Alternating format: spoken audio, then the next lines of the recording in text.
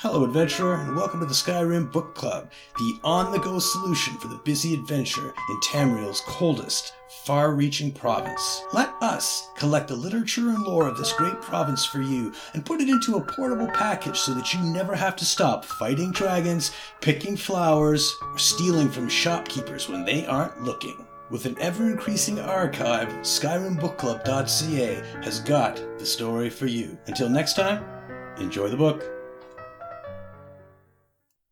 Exegesis of Meridnunda by Phrastus of Elenhir. Thoughts on a Rare Manuscript.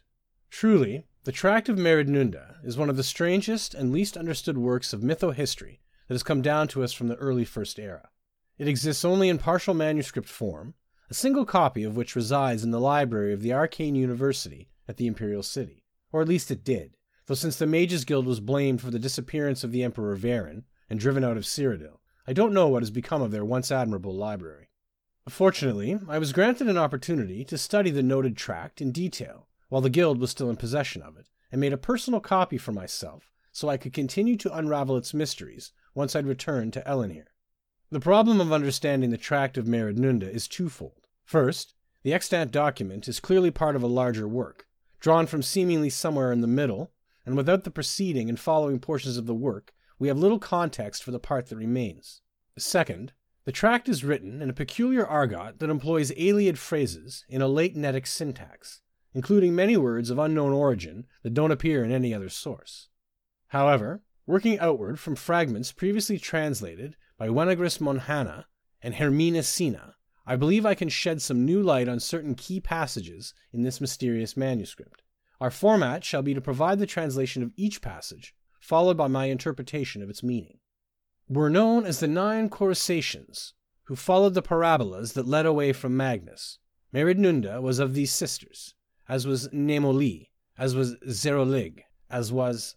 This appears to identify the Daedric prince Meridia with the so-called Star Orphans, those Anuic entities that separated from Magnus when that divine withdrew from the creation of the Orbis.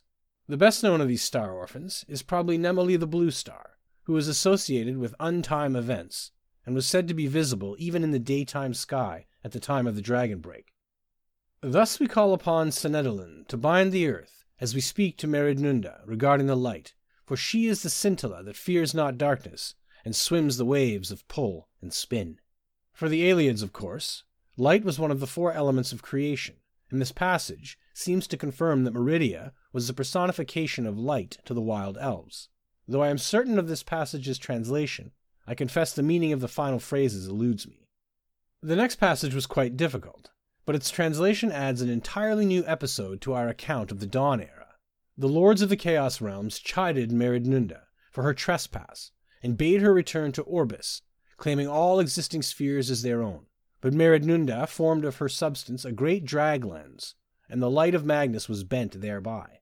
The rays, carved, focused, a new sphere from the chaos, which Meridnunda, laughing, sparkling, did claim for her own. This appears to recount the origin of the colored rooms, as Meridia's Oblivion realm is known, seemingly formed directly out of the stuff of chaos by an act of divine will.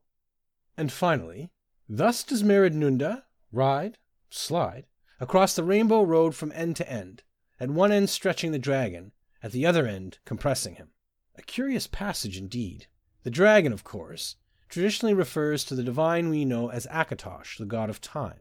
This seems to suggest that by traveling the Rainbow Road, a reference to the prismatic refraction of light, Meridia can in some sense alter the rate at which time flows forward. Altering the speed of time, is this merely an absurd conceit of the late Ayleid sorcerer priests, or a genuine insight into the nature of one of the least understood Daedric princes? Who can say?